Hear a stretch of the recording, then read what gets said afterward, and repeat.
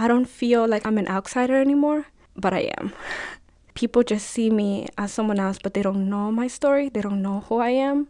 They suppose that I am just like them because I carry conversations like them and I go to school every day and I'm like them, but I'm not. So I feel American. I feel like I am from here, just without the documents to prove it. That was Angelica Moreno Monge. Angelica came to the United States from El Salvador as undocumented. We heard her story in Episode 2 of our series. Hi, I'm John Voci, executive producer of Words in Transit, and this is a bonus edition of the Words in Transit podcast. This podcast is offered in conjunction with the publication of a book of the same name, published by the University of Massachusetts Press. Following the November elections, Angelica wrote a commentary for New England Public Radio about the challenges of being undocumented and DACA, the Deferred Action for Childhood Arrivals, that President Obama signed in 2012. DACA protects certain undocumented immigrants who entered the country as children from deportation. It also allows them to legally work. Over the past 4 years, approximately 1.6 million individuals have applied for DACA status.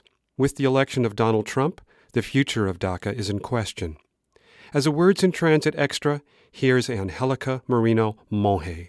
In El Salvador, my mother worked as a seamstress while she was raising her 3 children on her own. Gang violence was happening all around us, and she desperately wanted to get us out. So many people were trying to flee the country at that time. The visas were essentially impossible to get. So my mom's only option was to hire a coyote to lead us to the Mexico-United States border. To get there, we rode and then walked with strangers for about 2 weeks. I was 10. Once here, without a social security number, the only work my mom could get was paid under the table and for under minimum wage. Getting a driver's license without papers was impossible. Also health insurance. We were constantly frightened of being deported. It was hard. And then, once I graduated high school, I was going to have to come up with the money to pay for college. Without documentation, I was considered an international student, which meant I had to pay for out-of-state tuition. To make enough to afford 2 classes, I needed to work close to 40 hours a week, and each time I came to school, it took me 2 hours by bus. Then, my mother found a better job in Maryland and moved there. Suddenly, at 18, I needed also to pay for rent and food. I thought I would probably have to quit school altogether.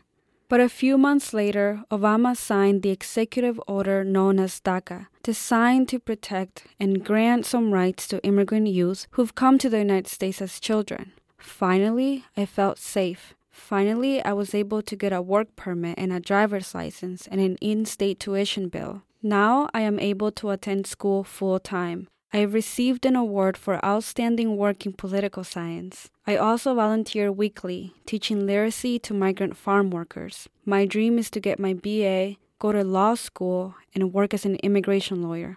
My story, in essence, is the story of millions of immigrants over hundreds of years who've come to the United States hoping for a better life. Once here, we've lived honorably. We work hard, we give back, our lives are here. We want to stay. That was Angelica Moreno Monge. Angelica's commentary was produced by Tema Silk. To hear Angelica's story in the Words in Transit series, see Episode 2 of this podcast, entitled Undocumented. To hear all of the Words in Transit interviews, visit the New England Public Radio website at nepr.net.